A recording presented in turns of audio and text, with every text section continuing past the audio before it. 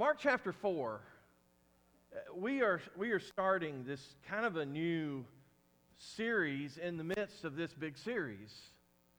There's 4 stories that we're going to find. And we're going to see it over 3 weeks. And in each one of these, we find these wonderful themes that are going to just float out of them. One of them is death. And we're like, well, that doesn't sound like a real exciting series, right? But we're going to see there's people today that think they're going to die. Probably would have. Next week, we're going to see that there's a guy living among the tombs. And we're going to see this herd of animals that's going to just kind of plummet to their death. We're going to see a woman who's dying. We're going to see a girl who dies. But we're going to see Jesus in all of that. The other thing we're going to find is desperation. If you understand desperation, you're going to love this text. Because again, we're going to see today, there are some folks, some seasoned sailors who are very desperate in their situation out on the sea. We're going to find desperation next week with a man who is got this legion of demons inside of him. We're going to find the desperation of a woman who's been sick for 12 years and the doctors can't figure out what's wrong with her.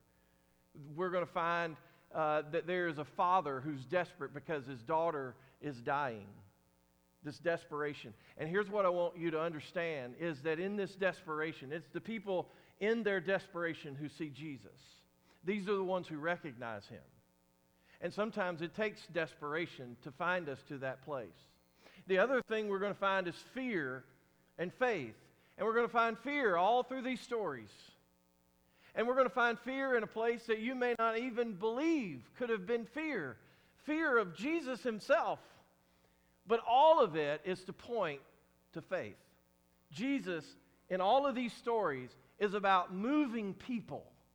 Moving people. I don't claim to be an art critic. I'm certainly no expert. I have a great appreciation for art. I really do. I love studying certain artists and certain pictures and kind of what was going through their minds. Michelangelo is one of those, Rembrandt rather, is one of those for me. He painted what's known as realism. Realism it's really kind of simple, it's straightforward, it's very detailed, but it's usually pictures of nature and it's pictures of contemporary life and things of that sort. Rembrandt also painted some beautiful depictions in Scripture. And this is one of my favorites right here. This is just absolutely one of my favorites. It's called The Calm on the Sea of Galilee, or The Storm, rather, on the Sea of Galilee. We're going to talk about this picture as we go, and we're going to find some things that are in here. Artists do not give a commentary to Scripture, but they are inspired by Scripture. And we're going to find, hopefully, our own inspiration as we move through this text. And I hope that you see this with eyes that you've never seen before, because the disciples will. So we begin this morning, and we read in verses 35 and 36. He says, "On that day, when evening had come, he said to them, 'Let us go across to the other side.' And leaving the crowd, they took him with them in the boat, just as he was. And the other boats were with him. And a great windstorm arose, and the waves were breaking over the boat, so that the boat was already filling." I believe Rembrandt gives one of the great depictions of what's happening with this storm. You just look at the art, and you can see these people. You got people holding on for dear life. There's this major wave that's just now rushed to the front of the boat, and it's getting over into the boat, and you got these guys that are taking hold of the sail, just trying to take some type of control. You see this one guy, and I love this. This guy, guess what he's doing over the side of the boat? It doesn't show anything, but that's what's happening. He's sick. He's seasick. That's a pretty good depiction. But I want you to get the essence of this storm. This storm is powerful. This storm is raging. And these storms would arise in really on the Sea of Galilee in very interesting ways. The reason is that the Sea of Galilee is 700 feet below sea level. It's like in a bowl. And so it's surrounded by these mountains, especially on the eastern side. You get up here in the Golan Heights, all the way up to Mount Hermon. Mount Hermon is 9,200 feet above sea level. And it's not unusual to see snow on top of Mount Hermon. We just think, well, it's the Middle East. They don't ever see snow. No, you go up on Mount Hermon, you're likely to see snow. And so when you have that kind of cold pushing down on this hot air that's rising out of this bowl, then guess what happens? It can also come from the Mediterranean Sea. These cool winds, they come into the Sea of Galilee. And once again, it provides these very sudden, they're violent storms. And they hit so fast that even a seasoned sailor just doesn't have time to get to shore. You know, it's not like saying, well, I see dark clouds. It looks like it's going to get here in about 10 minutes. That's not the way it works. These things just happen quickly and violently. And they're described in terms of hurricane force winds. So they are in this boat. They have no control. The water is rushing in. And you're wondering, where's Jesus? Where's Jesus? Well, let's find out. Verse 38. But he was in the stern, asleep on the cushion. And they woke him and said to him, Teacher, do you not care that we are perishing? You ever wondered if Jesus was a heavy sleeper? If you ever did, you're probably saying, no, I've never worried that. Well, he was. He could be. It's like I told the class, this is what happens. Clay can verify this for me. After a full day of ministering to people, you need a nap, don't you, Clay? Right? So Jesus is exhausted. He's exhausted. I've been known to sleep through storms. I'm a heavy sleeper. So I want you to know that I'm like Jesus. Unfortunately, when it comes to this account, this is the only thing that I can make a comparison to me and Jesus. But isn't it interesting? The disciples are perturbed at Jesus. Jesus is sleeping. Now, on this boat, there are disciples. Some of them are seasoned fishermen. These guys were in these kinds of boats. They were used to this. And they go wake up the guy who was a carpenter his whole life.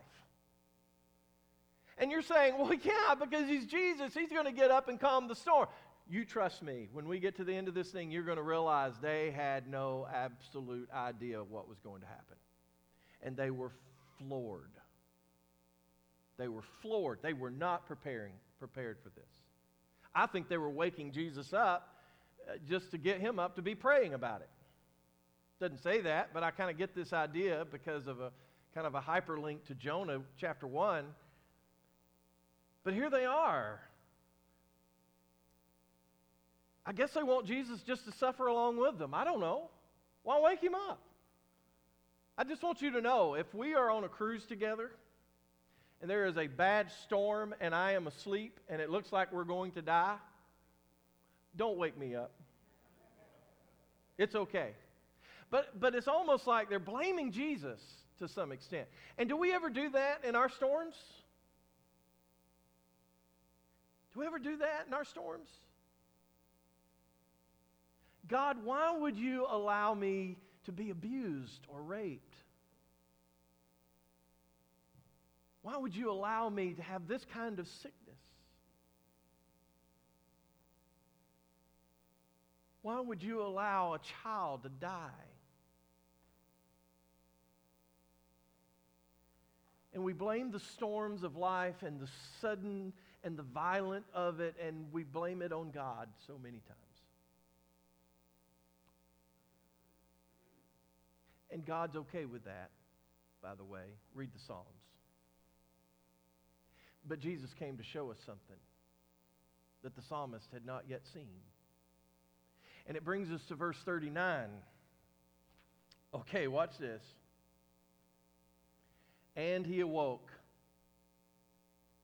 and rebuked the wind and said to the sea, "Peace, be still." And the wind ceased, and there was a great calm. Now, some of us, we've read this story over 100 times. If you're like me, you grew up going to Bible class and you saw it on flannel graphs. Some of you teachers, you remember cutting these things out and putting them up, the storm, and then it calms. And now we have Hollywood. And Hollywood gives us the sights and the sounds and the dramatic music behind it. And we see Jesus, he's going to get up in the storm and he's going to calm that storm. And we sit back and we sit in our nice recliners and we eat our popcorn and we're like, wow, look at that. Isn't that amazing? Just watch.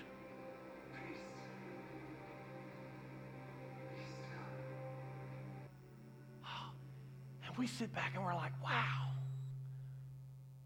But imagine being in a boat that's 27 foot long and 8 feet wide. And you're in this hurricane force winds on Lake Okeechobee. It's different than watching it off Hollywood. They're drenched. If I could be turned down just a little bit. They're drenched. They're soaking wet. They're standing in water. Some of them, no doubt, are seasick. And the calmer of storms is just a few feet away. That's bizarre. Watch this though, verse 40. And he said to them, "Why are you so afraid?" Afraid of the storm? No, let's keep reading. "Have you still no faith?" And they were filled with great fear, and they said to one another, "Who then is this that even the wind and the sea obey him?" What? They're still afraid? I mean, I'm expecting them to bow down and worship Jesus, right? We watched the video and we're like, oh, God, you are such an amazing God. That's not what's happening here, folks. They had a greater fear of a storm, or greater fear of Jesus in this moment than they did of the storm. And it's like, I don't get that. It's because they're okay in the presence of death. They're used to be in the presence of death. We live in a world of death. They had not been in the presence of God, not like this, not with this kind of power. Now, some of you are thinking, well, I still don't get it. I don't understand why you would be afraid. I mean, Jesus just saved their lives. But first of all, none of us have experienced what they just experienced. And the other thing is, they still did not know who Jesus was. They knew he came from God. They knew he was powerful. They did not know Jesus was God. These are the disciples. These are the ones he called. These are the ones who left the crowds. And they have come across the shore, come across the Sea of Galilee with Jesus. And they still don't know who he is.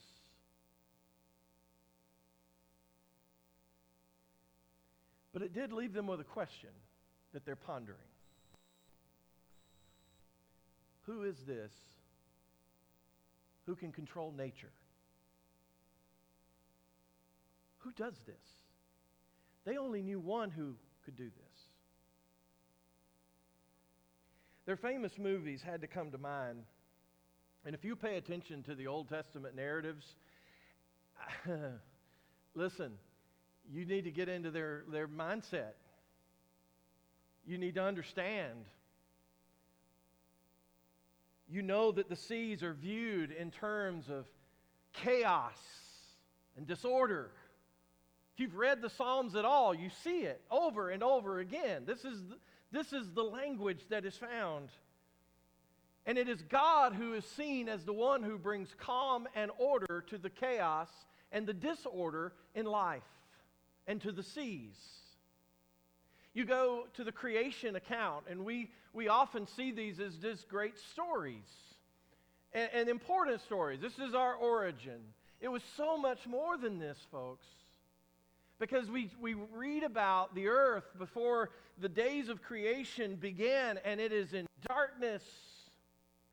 And this darkness covers the face of the deep, and that word deep is chaotic, primeval, destructive waters. It's not just darkness and water. It is a word that is destructive, chaotic, that is used here. Pandemonium erupts when the Egyptians come after the children of Israel. They're coming to slay them.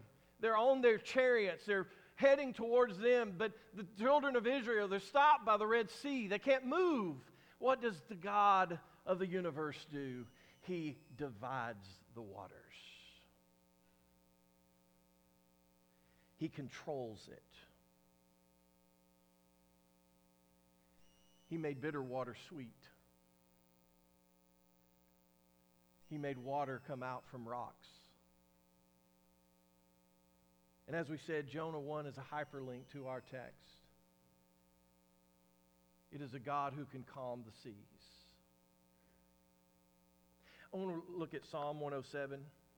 If you have your Bibles, you may want to read with me. If you don't, you can just sit back and listen. Psalm 107 is so powerful. You tell me if you don't see Psalm 107 in our text. It says, I'll start in verse 28.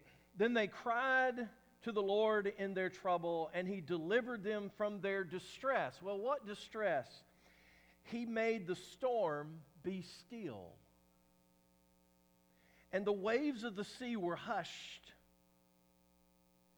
Then they were glad that the waters were quiet, and He brought them out of their desired haven. Let them thank the Lord for His steadfast love, for His wondrous works to the children of man. Let them extol Him in the congregation of the people and praise Him in the assembly of the elders. What we're seeing, what Mark is demonstrating to us, and what Jesus demonstrated to His disciples is that Jesus has the power and the authority of God. Psalm 89, such a powerful text. He says, "You rule the raging of the seas. When its waves rise, you still them." Any of this language sounding familiar to you? This is a psalm. It is a royal prayer psalm. It is to show that Yahweh, God of Israel, that He is the King of the universe. He is the cosmic King.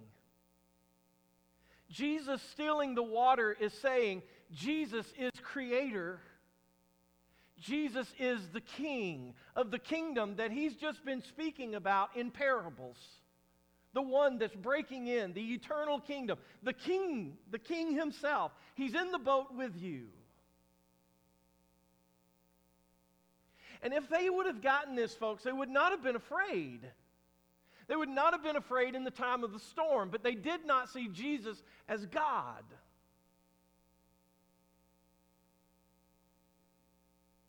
Jesus commanded the sea, and it listened to Him. He masters chaos. And it's just the beginning. Jesus hadn't even walked on water yet. Oh, but that's coming. Mark invites us in. He wants us to see Jesus as God. We live in a skeptical world. Listen, more and more we're finding people who reject these stories, these narratives in Scripture. And I just hate it.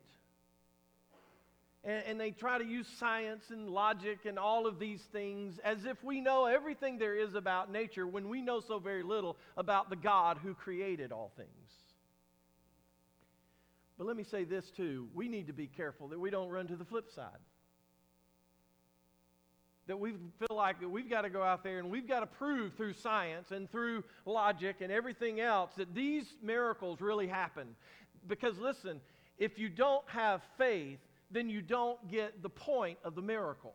It's not a miracle to show that a miracle was done. It's a miracle to show and demonstrate something very powerful.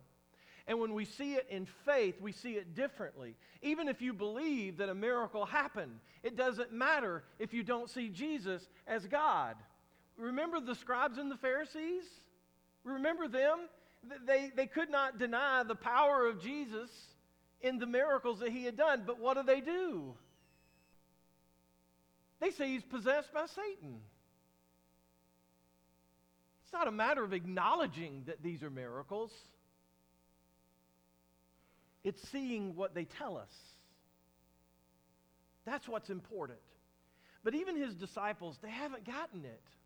And folks, they won't until the death and resurrection of Jesus.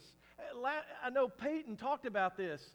And you know, this tapestry, man, what a great illustration, by the way. This tapestry, you know, is being done and you can't really tell. But then when you finally it's over and you flip it over and it's like, oh, I see. Jesus didn't rebuke them, folks, for a lack of knowledge. Folks, we're not going to be lost because we have a lack of knowledge. We're going to be lost because we have a lack of faith. We have doubt. They're fearful. But they are open-minded. And they've got to continue to ponder that question. Who then is this that the wind and the sea obey him?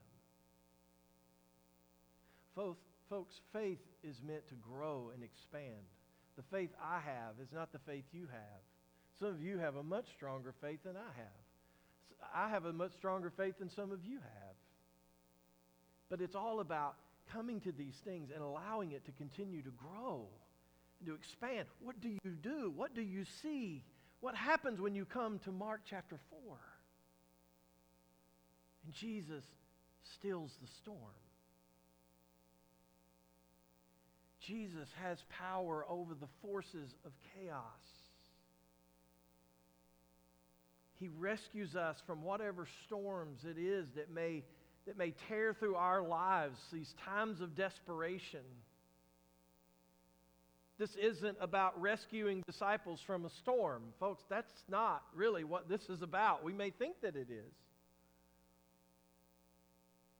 Jesus' control over the chaotic seas points forward when the rule of Satan will be no more. Revelation speaks of that time. It's really powerful. It's really powerful stuff. He says the sea will eventually give up its dead. Is that not an interesting phraseology? Why is it the sea that's going to give up the dead? Because that's what the seas are. They're chaos. They're death. They're everything that's vile and evil. And when he speaks about the coming of this new heaven and this new earth, he says that the sea, when that happens, the day that Jesus comes again, that the seas will be no more. Well, what does he mean? We can't go fishing anymore? No. He's saying that the chaos, the evil, the pain, the terrors of this life are no more because Jesus conquers the chaotic waters in order to bring new life. He's the solution to our human dilemma. To be honest, it's easy to have faith when the waters are calm. In fact, some of you may be in here and your life is really going well right now. And that's great. Thank God. But you may say, well, I just don't get it if some people struggle.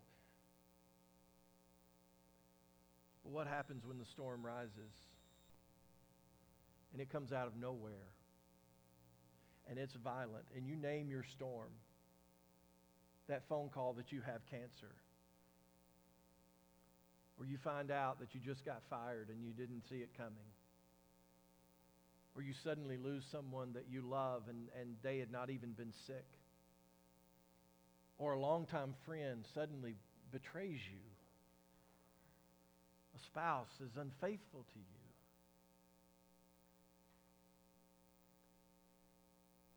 And the waves and the waters just, they're filling your boat. You feel the desperation. You feel the fear. There's probably some of you in here right now, you're just like, yes. Yes. Don't lose focus of the purpose of this miracle. It's to emphasize who Jesus is.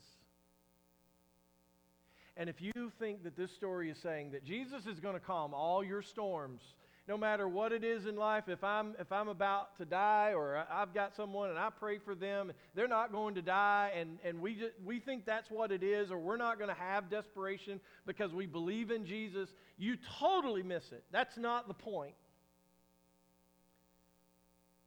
Storms are part of life. Every sailor will tell you there is no such thing as a stormless sea. The point is that Jesus went to battle with a storm, and he won. We do not have to fear. Rembrandt, man, he did an amazing job showing the desperation of the storm. I don't know if any of you saw the face looking at you. This is the great thing about art. Rembrandt was known to draw his face into his paintings. Here's Rembrandt, and he's holding on to a rope and holding on to his hat, and he's looking out at us as Jesus is getting ready to calm the storm. Rembrandt understood storms. He went through a lot. If you know much about him, he and his wife, they had 4 children together, and only one, the last one, survived. After the others didn't even survive more than a few months. But the last one did survive. But then it wasn't long, right after that she dies. He has a couple other relationships, but it's not the same. He finds himself in a lot of financial problems. He goes bankrupt. When he dies, get this, Rembrandt is buried like a poor man. It's in an unmarked grave. After 20 years, they took out the remains of his body and destroyed it, because that's what you did with the poor back in that day and time. We don't even have his remains because he died a poor man. And I sometimes wonder, did he ever find the calm? Did he find the calm in the storm? I don't know. As you view the painting yourself, maybe you see yourself somewhere in here. Maybe you're the guy that's up here and you're just trying to hold it all together. Maybe you're the one down here and you're just trying to get Jesus to wake up. Maybe you're the one that's here and you're just waiting with anticipation, but you're in the midst of it.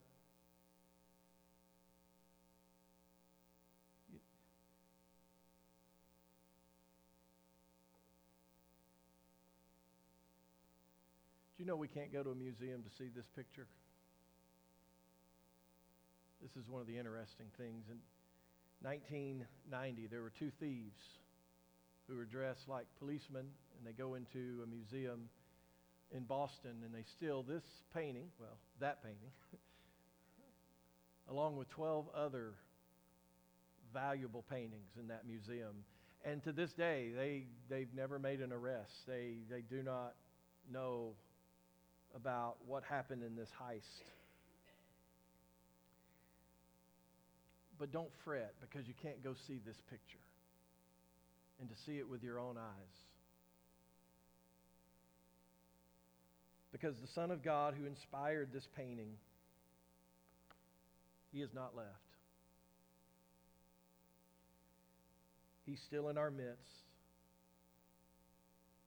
And there is nothing that anyone can do to take you away from the calmer of storms.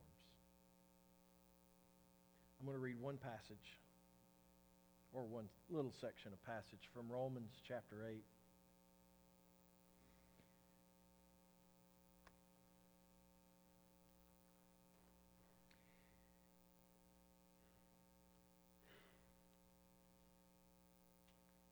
Romans chapter 8. Verse 35, he says, "Who shall separate us from the love of Christ?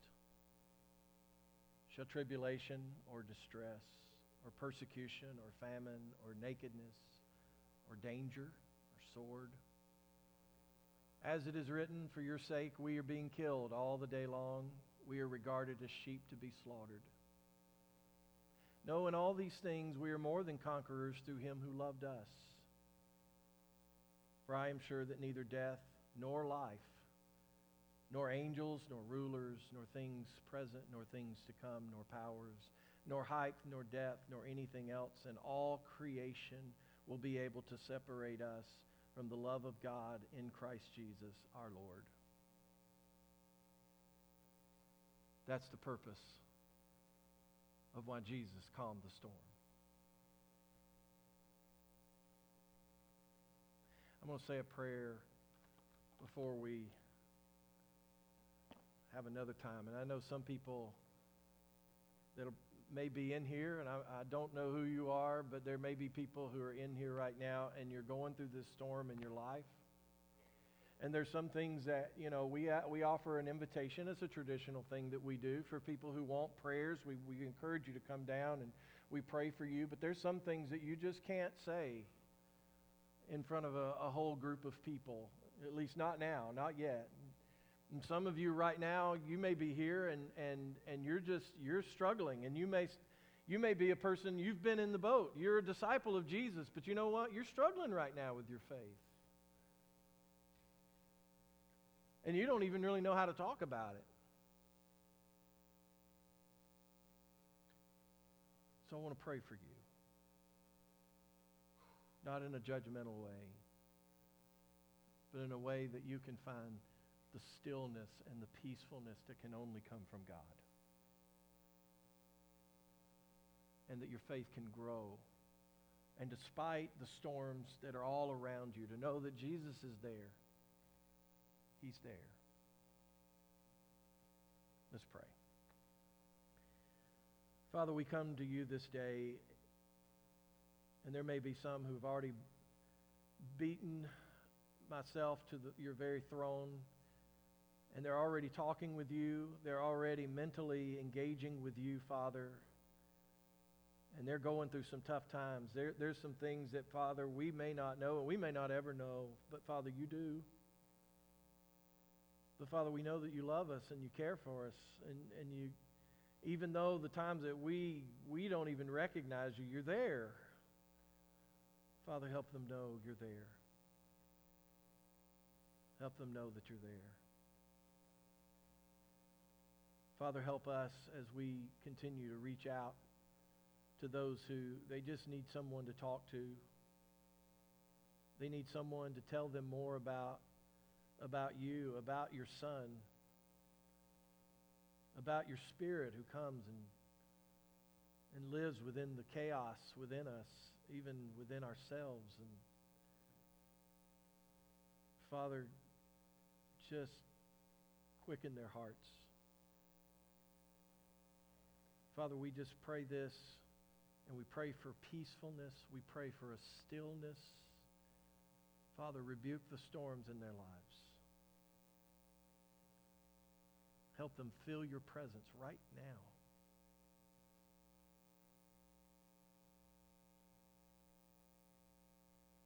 And Father, it's in your Son's name we pray. Amen. If we can do more for you than that, let us. I'll be up here afterwards. I want to pray with you. We've got people in here that you know, that you see as people who are spiritually minded people, and they want to pray with you. Listen, don't leave this place with all these doubts and these struggles in your minds. Listen, let's pray about these together. Let's talk about them together. let's let the Sea of Galilee come alive.